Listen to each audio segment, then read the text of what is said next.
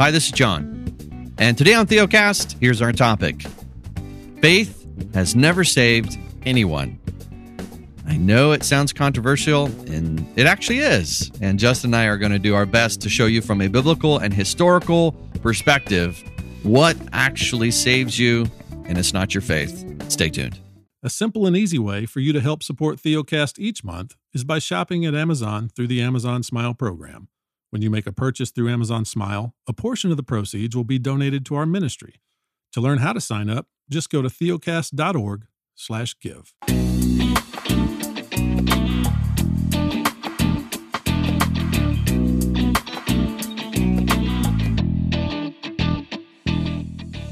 Welcome to Theocast, encouraging weary pilgrims to rest in Christ. Conversations about the Christian life from a reformed and pastoral perspective. The pastors and hosts today are behind the microphone are Justin Perdue, pastor of Covenant Baptist Church in Asheville, North Carolina. And I am John Moffitt. I'm the pastor of Grace Reformed Church in Spring Hill, Tennessee. Justin, as you like to say, we have met to podcast. And more importantly, we have met to discuss the man whom we trust in more than all and find our rest, Jesus Christ. Amen. That's why we're really here. The man Jesus. It is. So the God-man Jesus Christ who has saved us from our sins. That's right. Speaking of, most all of our books are related to that, specifically today. Tell us, Justin, what are we giving away today to our member and listener? Not only are our books related to that, our sermons are. Amen. Amen, brother. Better be. Come on. Or as Spurgeon says, go home until you find Jesus. Until you find something worth preaching. That's right. I told a guy this past Sunday, we were having a conversation about the sermon, and I said, yeah, man, basically, because he was like, how do you not, with like all this content that you were going through, covenant theology and everything, he's like, I'm sure it's so tempting to just teach a ton. I said, yeah, it is. But at the end of the day, what drives me in preaching is if I haven't given us Christ, I've failed. You know? And anyway, that's a governor. That thought was free. Now I'm going to go ahead and do the book giveaway thing that we always do because we love our listeners and we want to get good resources in your hands. And so today we are giving away another book by our friend of Theocast, brother in Christ, a man we respect and appreciate very much, Michael Horton. He has written a book entitled Putting Amazing Back into Grace, Embracing the Heart of the Gospel. And we trust this is going to be an encouraging resource. And today we have selected through various means. So John arranges all of our members in random ways every week. And then I just pick a number. And that's sort of how it happens. So the Lord's using however many agencies that is to determine who's going to get this book. So today, the winner is none other than Danny Fate. Danny, I hope that I'm saying your name the correct way. I'm giving it my best shot, man. And if I've butchered it, I trust you will give me grace. So Danny Fate has won this wonderful resource from Michael Horton. Danny, if you do not get a message from us, shoot us a message and we will happily work on getting that book out to you. Danny is a relatively new member of the Semper Reformanda Theocast team, or it seems has upped his membership or something this year. We're not 100% sure. It almost sounded like you said, Danny, Fate has you won this. Yeah, Fate. I mean, anyway. Yeah. Dad joke, apologize. Dad joke. I don't even know where to go from here. Yeah. But Danny, you've won a book. And congrats, man. And we hope it blesses you. And if you're sitting here listening and you're thinking, man, I'd love to have a copy of that book by Michael Horton, then a couple of things you could do. One, I mean, you could always just buy it. We're going to have the link to it in the show notes. But if you want to try to win a free copy, the day that this podcast releases, which will be on a Wednesday, you can go to any of our social media platforms, Facebook, Instagram, or Twitter, and there will be info there on how you can enter to be a person who wins, or the person who wins the second free copy that we give away via social media each week. And so avail yourselves of that, and one of you will win this good resource from Michael Horton. So, John, the book is about grace and how amazing it is. And you said that's related to what we're talking about today. That's right. So, dear brother, why don't you tell the listener what we're going to talk about?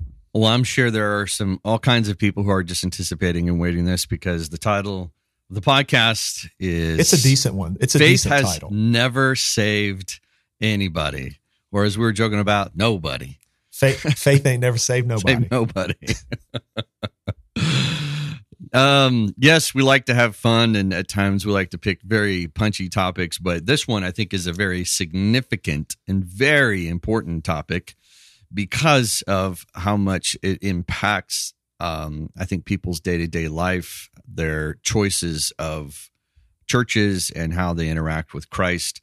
So we're going to really talk about kind of the three different ways faith has been used within the history of evangelicalism and even within Scripture, and then present for you the biblical and historically reformed perspective as it relates to our faith. And we're going to start, first of all, examining how often I would say in the last 300 years, more prevalently as how it's influenced the United States and now broadly even the world, that we put our faith into our faith. The idea that we have belief in something that gives us the confidence and the assurity that God is good with me, that I can be justified, and that at the end of my life, all will be fine because I have faith. Yeah. And so, Justin, why is that a problem theologically and biblically to say that my faith is what saves me? Yeah. So the thing that we're really answering today is if somebody were to ask you, how do you know that you're saved, or how do you know you'll be finally saved, or how do you know, that you'll make it to heaven? However you want to frame that question, that's essentially what we're trying to wrestle with today. Mm-hmm. And you just highlighted one of the answers that's given. And I would say that this is probably the very common answer amongst the average evangelical Christian in America. How do you know that you're saved? It's, well, I have faith. And that's the answer. So in one sense, you are offering faith as the thing that would save you. That's right. Or if you were to stand, hypothetically, like this is taking some liberty with the illustration, and we're going to do this throughout. Like if you're standing before the judgment seat and you're being asked on what basis, should you be admitted into heaven? The answer on the part of many evangelical Christians would be, well, I believe. And we're going to unpack this more throughout this episode. But dear friends, saints who are listening to this episode, if your answer to that question, on what basis should you be admitted into heaven, begins in the first person, we've gotten it wrong. I mean, if it begins with I have done anything, including I believe, that's not the right answer. Mm-hmm. And so John, I think it might be good for us to just go ahead and lay our cards on the table just quickly and then kind of continue to unpack this. So Absolutely. Our answer to that question, biblically speaking, on what basis would we be admitted into heaven? On what basis are we reconciled to God? The answer is Jesus, period. He is it. And that's why we're saying faith has never saved anybody. Jesus saves sinners. And faith is the means through which the work of Christ is applied to us. And we're going to think more about that throughout this episode. And we're trying to get at it in several different ways. The issue here, John, as I look at this in answering this question and saying, how do you know that you've been reconciled to God? And the answer is, well, I believe. Not only are you placing confidence in something that is related to you, that is somewhat subjective in that sense, it just does not hold even biblically. And so I know immediately there are objections that always get raised to this, because we even get this on our social media stuff sometimes, John, where people say, well, what about Luke chapter 7, when Jesus looks at the woman of the city and says, your faith has saved you. Mm-hmm. Go in peace. Well, we would respond to that by saying that woman in that account comes to Christ in a Pharisee's home, and it's very clear that she has no confidence in anything pertaining to her. She has no righteousness on which she's going to stand, and she's not confident in herself in any way, and is casting herself completely upon Christ as the one who can save her. And so it's clear that the one who she is trusting is the one who does the saving. It is not her faith that does that. Faith, even in that account, is simply the means through which Christ's saving work would be applied to her. John, jump in. Yeah. Jesus, throughout all of the book of John, calls people to believe in him. Literally in John 6, he says, you do not believe, or you're in, how's it go? They say, make it plainly that you are the Messiah. And he says, I've already given you all the evidence, but you don't believe in me, is his point. So it's not faith in general. And he's saying that he's proving to them, I am the source of your justification, or I am the source of your hope into the kingdom. And this even goes back to the rich young ruler where he walks up and what must I do to be saved? Jesus, the source of what he should be trusting in. Because what he's saying is, what can I trust to get what I want? Mm-hmm. And Jesus says, well, I'm standing right here, and the fact that you don't know that is the answer that you need. And so he tries to crush the man by trusting himself, because the man literally starts with, I'm trusting this so far. What else do I need to trust? I have obeyed the law. And in the end, Jesus sends him away because he's unwilling to trust Jesus. So it's not faith in your faith. The way I would kind of almost reword this, and this is going to sound heretical, and maybe we can kind of work it out, but the way I would say it this way, Justin, is that faith is the evidence of your salvation. So because I'm saved by Jesus, therefore I believe. Right. And so you're resting in the sufficiency of Jesus to hold on to you. You are not resting in the sufficiency of holding on to Jesus. That's right. What I would say is faith in your faith is saying, I'm saved because I have faith, versus the Bible saying spitting all over myself, getting a Baptist, losing control all over her, man. Spitting fire right now. Well, that was awkward. Anyways, keep going. Control my tongue here if I can. Because Jesus saved me, therefore I believe that he is sufficient to carry me home. I mean, this is when Paul says, he who began a good work in you will complete it. Where are we putting our faith? Sure. In Christ, go ahead. No, I was just going to say, I think it's good to maybe mention where this comes from in the contemporary evangelical movement. You had a lot of people back in the 80s or so begin to articulate things like this, where there was, I think, a good motivation to emphasize the freeness of the gospel.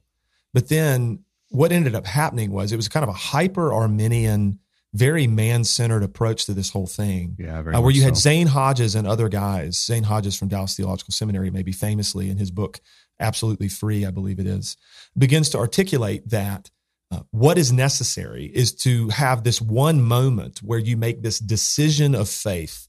It's this one act of faith. And then at that point, based upon that act, a person is secure forever. And that's where you get this language of like once saved, always saved, in this sort of mechanical sense. Yeah. And it's what is the basis of that once saved, always saved? Well, it was that one act, that one decision of faith that you made at that one point, and you're looking back to that as the ground of your assurance before God. That is problematic, because then in that view, what ends up happening, and where Zane Hodges went with this, is that once you've made that one decision of faith, it really doesn't matter what happens after that. It doesn't even matter if you continue believing. It's kind of crazy the way that it goes. But that's, I think, maybe the greatest example that we could give of placing faith in your faith, or placing faith even in one decision that you made, as the ground of your hope before the Lord and the ground of your reconciliation to him. Yeah. Yeah. And I don't even, the problem with that is, which, the whole lordship thing came out of the, there's no evidence of your salvation, which we're going to get into that in a moment. We are. That is not the problem. That is not the problem. The problem starts with the gospel that's being presented, because the good news is not this. The good news is not Jesus Christ saves sinners and presents them as righteous by his own obedience. That's the good news. The good news, what they're hearing is, if you say this prayer, you can be saved. Right. Or if you dedicate yourself, you can be saved. It's like you're the acting agent in salvation. And the gospel is Jesus is the acting agent in salvation. And this whole business, John, I think one of the reasons why it's so damaging is that, if you're putting faith in your faith, and if really faith is like this one decision you made or this act of faith that you do, effectively what you're saying is that faith is a work that you accomplish. That's right. And you are capable of mustering up faith, and that faith that you have produced is what is your confidence. And that's a really big dilemma, because I think what I would want to say to those individuals who are going to say, well, I believe in Jesus, and that is the basis of my admittance into heaven. It's like, well, okay, but I assume that you're like every other person I know. And you're like every single member of my church, and you're like me, and you're like John, in that your faith, pick your descriptor, the strength of it, the quality of it, the consistency of it, the vitality of it, the fervor of it, whatever, that ebbs and flows, not only by the year or the day, but by the moment sometimes. That's right. And how in the world then, if your confidence is based in something so subjective, like how you feel about Christ or how strong your faith is in this moment, I mean, how in the world could you ever have peace? And the answer to that is, if you're sane and you're objectively assessing it, you couldn't. That's right. Well, people put faith in all kinds of things that have no reality to them. Yep. You know, I've met people who have all kinds of beliefs and things that there's no reality to their faith. They believe strongly in it, but they cannot place a reality connected to their faith. And the point of it is that you're asking this question, Justin: how is it you can go from condemned to child, from unrighteous to righteous? Faith is not what does that. Jesus doesn't look at you and go, "Oh, you believe that can happen, therefore it's yours." No, there's has to be a substance. There has to be a key access. Yeah. For instance, in order for me, just because I believe a plane can take me from point A to point B doesn't mean that actually the plane does it until the plane actually takes me from point A to point B. Faith doesn't make the plane fly. The plane does. So Jesus is the one who saves and sanctifies and presents us as righteous. And I know it sounds like a nuanced, but it is important, because in the end, when I stand before God and he lets me into his kingdom as child, it has nothing to do with me. It has everything to do with what Christ did on my behalf. And the evidence of me saying, okay, so maybe we reword faith and almost say it's an acceptance. Do you accept the reality that without Jesus, you cannot be saved? Yes, I accept that. Do you accept the reality without Jesus' obedience, you cannot be seen as righteous? Yes, I accept that reality. Then you are given all the benefits of Christ. Like faith is acceptance. It's not doing. Well, and it's acceptance. It's receiving. And I would say it's also trusting. That's right. It's like the real question at the heart of the matter is, who are you trusting? What are you trusting? Mm-hmm. Are you trusting in your faith? Are you trusting in something about you? Or are you trusting in Christ and his sufficiency, which is where we're, I know, headed with this whole thing. I want to go ahead and introduce this now, John, if I can. Go for it. So I think people need to understand this. And this is related to putting faith in faith, and even faith being a work. In the immediate aftermath of the Reformation, you had rightly a lot of people preaching and emphasizing faith over and against works. And to the extent that even back in the day, and I think this happens even in our context too, which is what we're highlighting here, people made such a big deal about faith that it began to sound like faith was a work that we did or that we do that then reconciles us to God. And so even to the extent that Roman Catholic theologians responding to the Protestant Reformation, some of them even drew the conclusion, oh, well, we see that you, like us, believe in salvation by works. You just have a different set of works. Yours is faith, ours is this other stuff, in terms of the sacraments and the like. But we all believe in salvation by works, which is where, Luther and Calvin and the Reformers had to make great effort and take great pains to demonstrate that faith, first of all, was purely a gift from God, biblically speaking, and that it was not faith itself that saved anyone, but it was the object of our faith, namely Jesus, who saved us, and that faith was simply the means through which the righteousness and the suffering and the satisfaction made for sins by Christ is applied to sinners. And so historically, this has happened before. And we, like the Reformers and like Protestants through history, need to be careful that we articulate this in ways that are accurate biblically and don't turn faith into a work that we do that saves, but rather see faith as the means through which the work of Christ is applied to us. So why don't we move on, John, to the next section? Well, before you do, real quick, okay. I think just quoting here Romans 10 real quick, just so you can hear even Paul's words.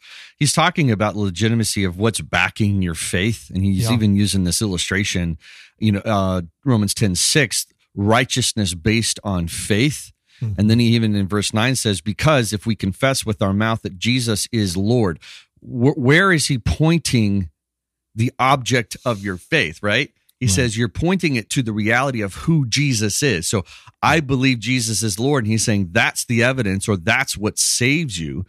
and believe in your heart that God has raised him from the dead, you will be saved. So the faith is in the object of Jesus and what he did. I love that about Romans 10. We always use that verse as so you have to say it with your mouth in order to be saved, and you miss the point. Sure. Faith is in who Jesus is and what he did, and that's what saves you, not the actual faith in itself, like just having faith. Sorry, just wanted to totally, end on that. man. If you're new to Theocast, we have a free ebook available for you called Faith versus Faithfulness, a primer on rest. And if you've struggled with legalism, a lack of assurance, or simply want to know what it means to live by faith alone, we wrote this little book to provide a simple answer from a Reformed confessional perspective. You can get your free copy at theocast.org/primer. It's very clear that the presentation of the scriptures is that it's the righteousness of God, it's the righteousness of Christ that's being counted to sinners, and faith is the means. I mean, so think about, Romans 1:17, think about Ephesians 2:8-10, think about Philippians 3, like 7, 8, and 9. It's very clear that it's somebody else's righteousness, namely the very righteousness of God. I mean, Romans 3:21-22, that is received by faith. And so it's not faith itself that God counts to us as our righteousness. It is the righteousness of Jesus counted to us. That's right. And that precision and it's really evidenced does by matter. faith. Sure. It's evidenced by faith. That's right. Sure. Yeah. All right. So let's move on maybe to the next header, at least on our little handy dandy whiteboards here. So we've dealt with the kind of placing faith in faith, which is a very broad evangelical issue. Mm-hmm. Now we want to speak more to an issue that would be more prominent amongst Calvinistic or Reformed-ish evangelicals. And this would be, as you put it before we recorded, if the first one is faith in our faith, this category would be many people putting faith in our faithfulness. Mm-hmm. And so the answer here would be something along the lines of, on what basis should you be admitted into heaven? And you would begin to point to your obedience. You would begin to point to your discipline and your faithfulness. That I, because I have I understood these things and believed these things. I did this stuff that then demonstrated and validated my faith. That's the argument, that you need to prove the legitimacy of your trust in Jesus through what you do. And why don't we just talk about that a little bit? Yeah, this is probably a subject that we handle all the time in Theocast. It's definitely it's a tricky situation. We have talked about it once or twice. Yeah, it's a tricky situation because what I think we're going to be a little bit more pointed and trying to be very nuanced and careful here. There's a kind of a razor's edge here, and it feels like we can get pushed off onto either side. And so Justin and I are going to try to be as like scripturally relevant here as we can, because what people end up hearing is that obedience isn't necessary. And that is by no means Reformed, confessional, or biblical in any shape at all. Obedience is what I call not necessary, but obedience is what I call, what's the word I'm looking for? Not evident, but... Well, I would say it's a necessary outworking of faith. Yeah, but not like... a necessary consequence. It's a consequence, right? It's what's going to happen. Like even when in Ezekiel, when he says, I pull out your heart of stone and I put it in a heart of flesh and will cause you to walk in my ways. Exactly. It's like, obviously... Christians who have the Spirit's power in them are going to obey. So go ahead. No, amen. I mean, I'm thinking of a bunch of scripture passages. So, Romans 6, union with Christ. We've been delivered from the dominion of sin. We've become obedient from the heart. Romans 8, we're being conformed into the image of Christ. Romans 12, we're being renewed, in our minds. I mean, all of these things are our reality as a result of union with Christ by faith. And so, of course, like you just said, because we have been fundamentally changed and united to Christ and his Spirit is now at work in us, he is going to change us. And, that's right. And that is going to result in good works and obedience. And we, along with the Reformed of all time and the Orthodox of all time, see that as a necessary consequence of saving faith and a necessary consequence of salvation. That's right. The problem is, and you said this so many times, John, and I agree with you, the problem is this kind of prove it mentality that exists out there, because you start to try to make the stream flow uphill and you invert the relationship by saying, prove that you're saved by what you do. And it's like, yeah, you actually can't do that. You have to be saved first, and then the fruit is born. That's right. And when you invert the relationship, we got all kind of problems. Well, we're just now we've gone from one side to the other, right? We are saved by our faith. Now we're being saved by our faithfulness, which no one would say that in the conservative Calvangelical world. But to be fair, that is what ends up leading people down that road, because what is the basis, foundation? Where are they resting? What's fueling their assurance, right?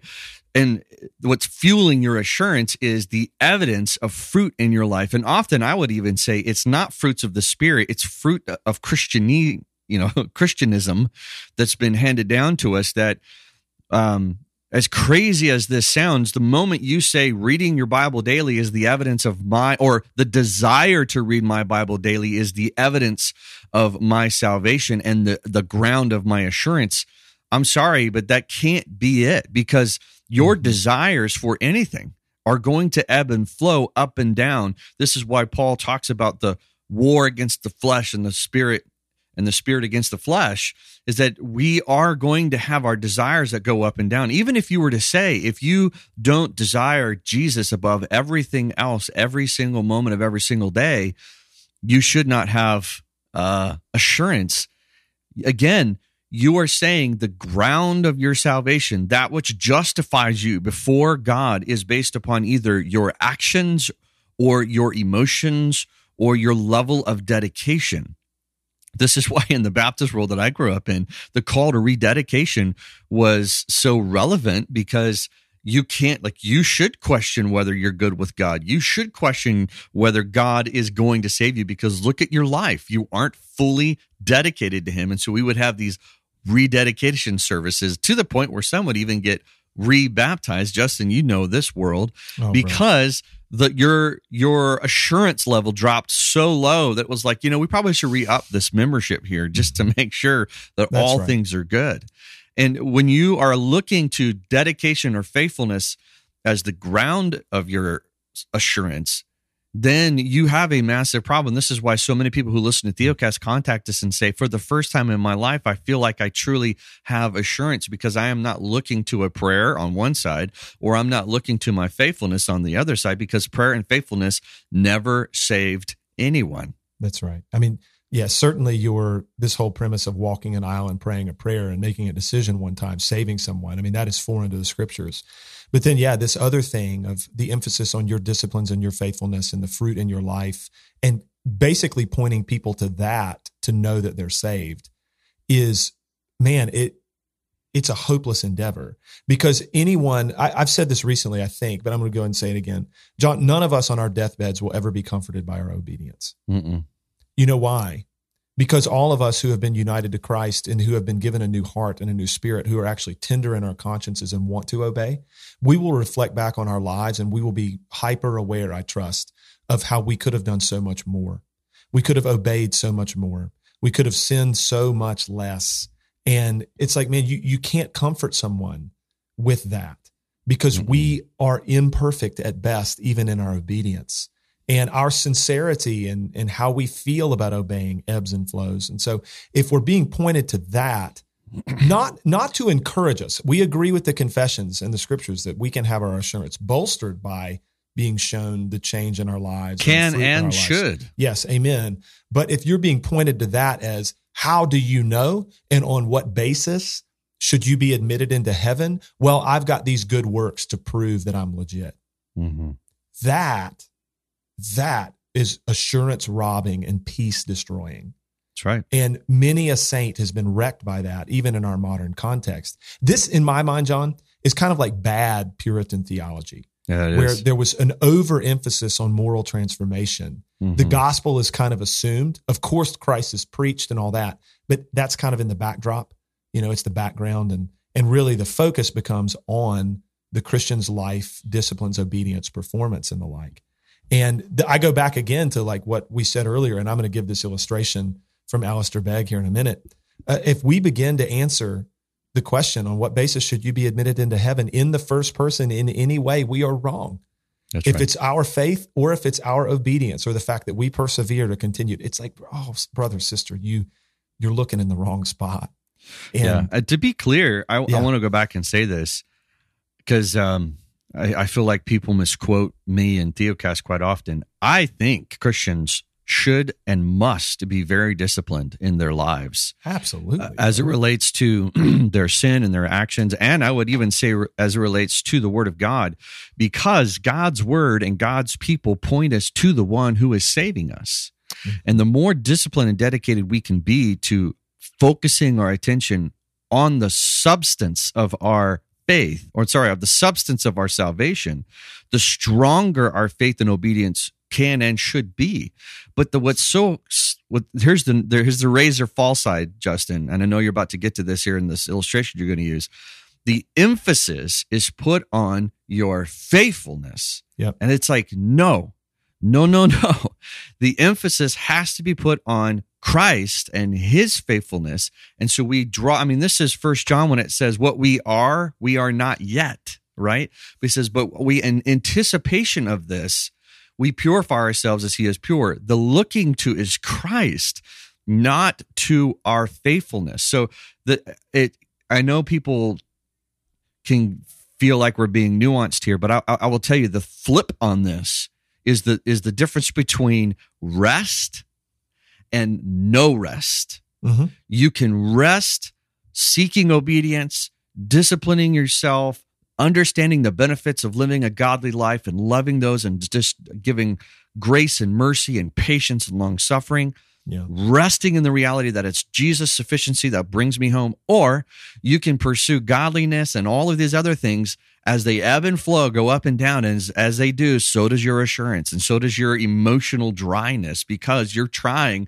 to find comfort in yourself and in your self-sacrificing, and it cannot be found. This is why Paul says, I am, present tense, the greatest sinner I know. And where does he find his hope? Right. In the sufficiency of Jesus. He does, which is where we're turning. I mean, so the title of the episode, Faith Never Saved Anybody or Never Saved Anyone, is an entirely true statement. Faith does not save sinners. Jesus does. Faith, as we've been saying this whole podcast, is simply a vehicle or a conduit or a means, whatever word you want to use. It is the object of our faith. It is the one in whom we trust who saves us. And so even our confession, John, in the ways that it will outline what saving faith is, it is receiving, resting, and trusting in Christ alone for salvation, for all of it. Justification, sanctification, and glorification. It is, as 11.1 in the 1689 points out with respect to justification, it's not that God infuses righteousness into us, but he pardons our sins and accounts us as righteous. How? He does it for Christ's sake alone, not for anything produced in us or done by us. He doesn't count faith itself, the act of believing, or any other obedience to us as our righteousness. Instead, God he imputes Christ's active obedience to the law and passive obedience in his death as our whole and only righteousness by faith. And that is a beautiful definition of what justification looks like and even of what saving faith looks like. And that's what we're trying to outline and articulate here today. So what we want to do now is continue to unpack this reformed understanding of this question, or the reformed answer to the question, on what basis should we be admitted into heaven? The answer is Jesus. Period. There is nothing else to say. He is the one who has saved us, and we look outside of ourselves always to him as the ground of our assurance and peace before God. So and just to please interject, because I'm going to give some illustrations. Go. Not just Jesus, and I know you mean this, but not just Jesus, the good teacher, or Jesus, the good person. It's Jesus, the replacement for our sins, the substitute, Jesus, the righteous one, Jesus, the intermediary, the one who intercedes for us. I mean, Jesus, the Christ, the Messiah, that's the one who saves you. Just to be clear. Yeah. And like I said, from our confession, it's his obedience to the whole law. So his righteous life, and it's his obedience in his death, in which he paid for our sins, took the punishment we deserve as lawbreakers, right? It's all of that counted to us so that we are not only viewed by God as though we have never sinned, we are also viewed as having all of the obedient works of Jesus credited to our account. It's phenomenal news. And faith is the means by which all of that is applied to wretches such as we. So that's right. A few illustrations, John, and I'll give these one at a time and we can maybe riff on them a little bit. And these are by teachers that everybody, I think, or most people that are listening to this podcast will probably have heard of. And these are really, really good and helpful. So the first is Tim Keller. We'll just do this quickly. Keller has given an illustration at multiple points to demonstrate how it is God and his promises that save sinners, grounded in what Jesus has done. So he says, envision the Exodus where the people of Israel are going to be crossing through the Red Sea. And I mean, this is an insane event, where God miraculously parts the waters. And can you imagine what it would have been like to walk through on the floor of the Red Sea with these, we presume, walls of water on either side. And, you're being pursued by the Egyptian army. And Keller will rightly point out, you have to assume that there would have been people in that mass of Israelites walking through the Red Sea who would have felt all kinds of different ways about this event. Some of them would have been super confident in God and in Moses, their leader. And it's like, okay, here we go. And God is going to deliver us. And then there would have been some, no doubt, who would have been scared out of their minds. But as Keller points out rightly, both those who were confident and those who were terrified made it through to the other side. Why? Because God was their deliverer. It was not about them and their confidence. It was about God and his faithfulness. That's right, man. It's a good illustration. It is. And again, the substance, it's the substance of what saved them, right? Obviously they had to believe. And how do we know that they believed? Because they went through the sea. That's right. They walked. That's right. That's such a good illustration. All right, another one. And this one's excellent. Don Carson. So he presents this hypothetical conversation between two Israelites the night the Passover is going to go down. God has said he's going to come through the land of Egypt and kill all the firstborn. And he's instructed his people as to what they are to do and how they're to make this meal, kill a lamb and make this meal and eat it in haste and put the blood of the lamb on the doorposts of their house. And God's going to pass over that household. And Carson paints this picture of two men having a conversation about all this. And one of them is absolutely losing his mind. And he's like, I just don't know about all this. I'm scared. I don't know how this is going to go down. Like, what are we supposed to do? How is this going to go down for us? And the other man responds and says, what are you talking about? Like, the Lord has told us everything that we need to know. Like, we can have complete confidence in what he has told us. We just need to do this with the lamb and we need to put the blood on the doorposts and all this. Everything's going to be fine. And he's super confident. And the other guy's like, oh my gosh, yeah, I guess I'm going to go do that. But I just don't know. I just don't know how this is going to go down. So that happens. The one man in confidence goes and does the thing. And the other man with a lot of doubt and fear and trepidation goes and does the thing. And then this question, whose house was visited by the angel of death that night? Everyone. Neither. Oh, I'm sorry. That's what, yes, sorry. Neither. Right. I know. Yeah. Why? Because it did not, the issue in terms of God passing over the house did not hinge upon the quality of the faith of the people. It hinged upon the quality of the promises and the one who made the promises. It hinged on his character, that the promise giver is the promise keeper, and it is his nature and his character that carries the day. It's not how the people felt and how much confidence they had. Right. It's so helpful and good. Sorry, I missed what I meant was it passed over the ones. Sorry. It passed over everyone. That's right. Who had done that. That's who right. Had done that. Yeah. And then go ahead, John. No, I think give the last one. I think we'll give them all a row and then we'll just comment. All right. This last one has been circulating around on social media some lately, and it's so good. So Alistair Begg is a preacher known to some, maybe known to many. And there's a clip like 2 minutes long of him giving a message. And he begins by saying some really helpful things about that first and third person stuff, about how if you were to die and you stand, before the proverbial judgment seat, and you're asked on what basis you should be admitted into heaven. If you begin to answer in the first person, he's like, loved ones were wrong. It must be answered in the third person. It's because he has done these things, not because I believe, not because I obeyed, not because I continued. And then he gives the illustration of the thief on the cross, and he takes some liberty with these things, but the point is still made. That's right. So the thief on the cross, people know, was cursing Jesus, and Jesus said some wonderful things to him. And this man ends up trusting in Christ and clearly taking Jesus at his word when Jesus even looks at him and says, today you'll be with me in paradise. And so Begg paints the picture of this man standing before the judgment seat, and, like there's the angel there or whatever. Again, he takes liberty. And the angel asks this man, on what basis are you here? And the thief says, I don't know. It's like, what do you mean you don't know? He means, I don't know.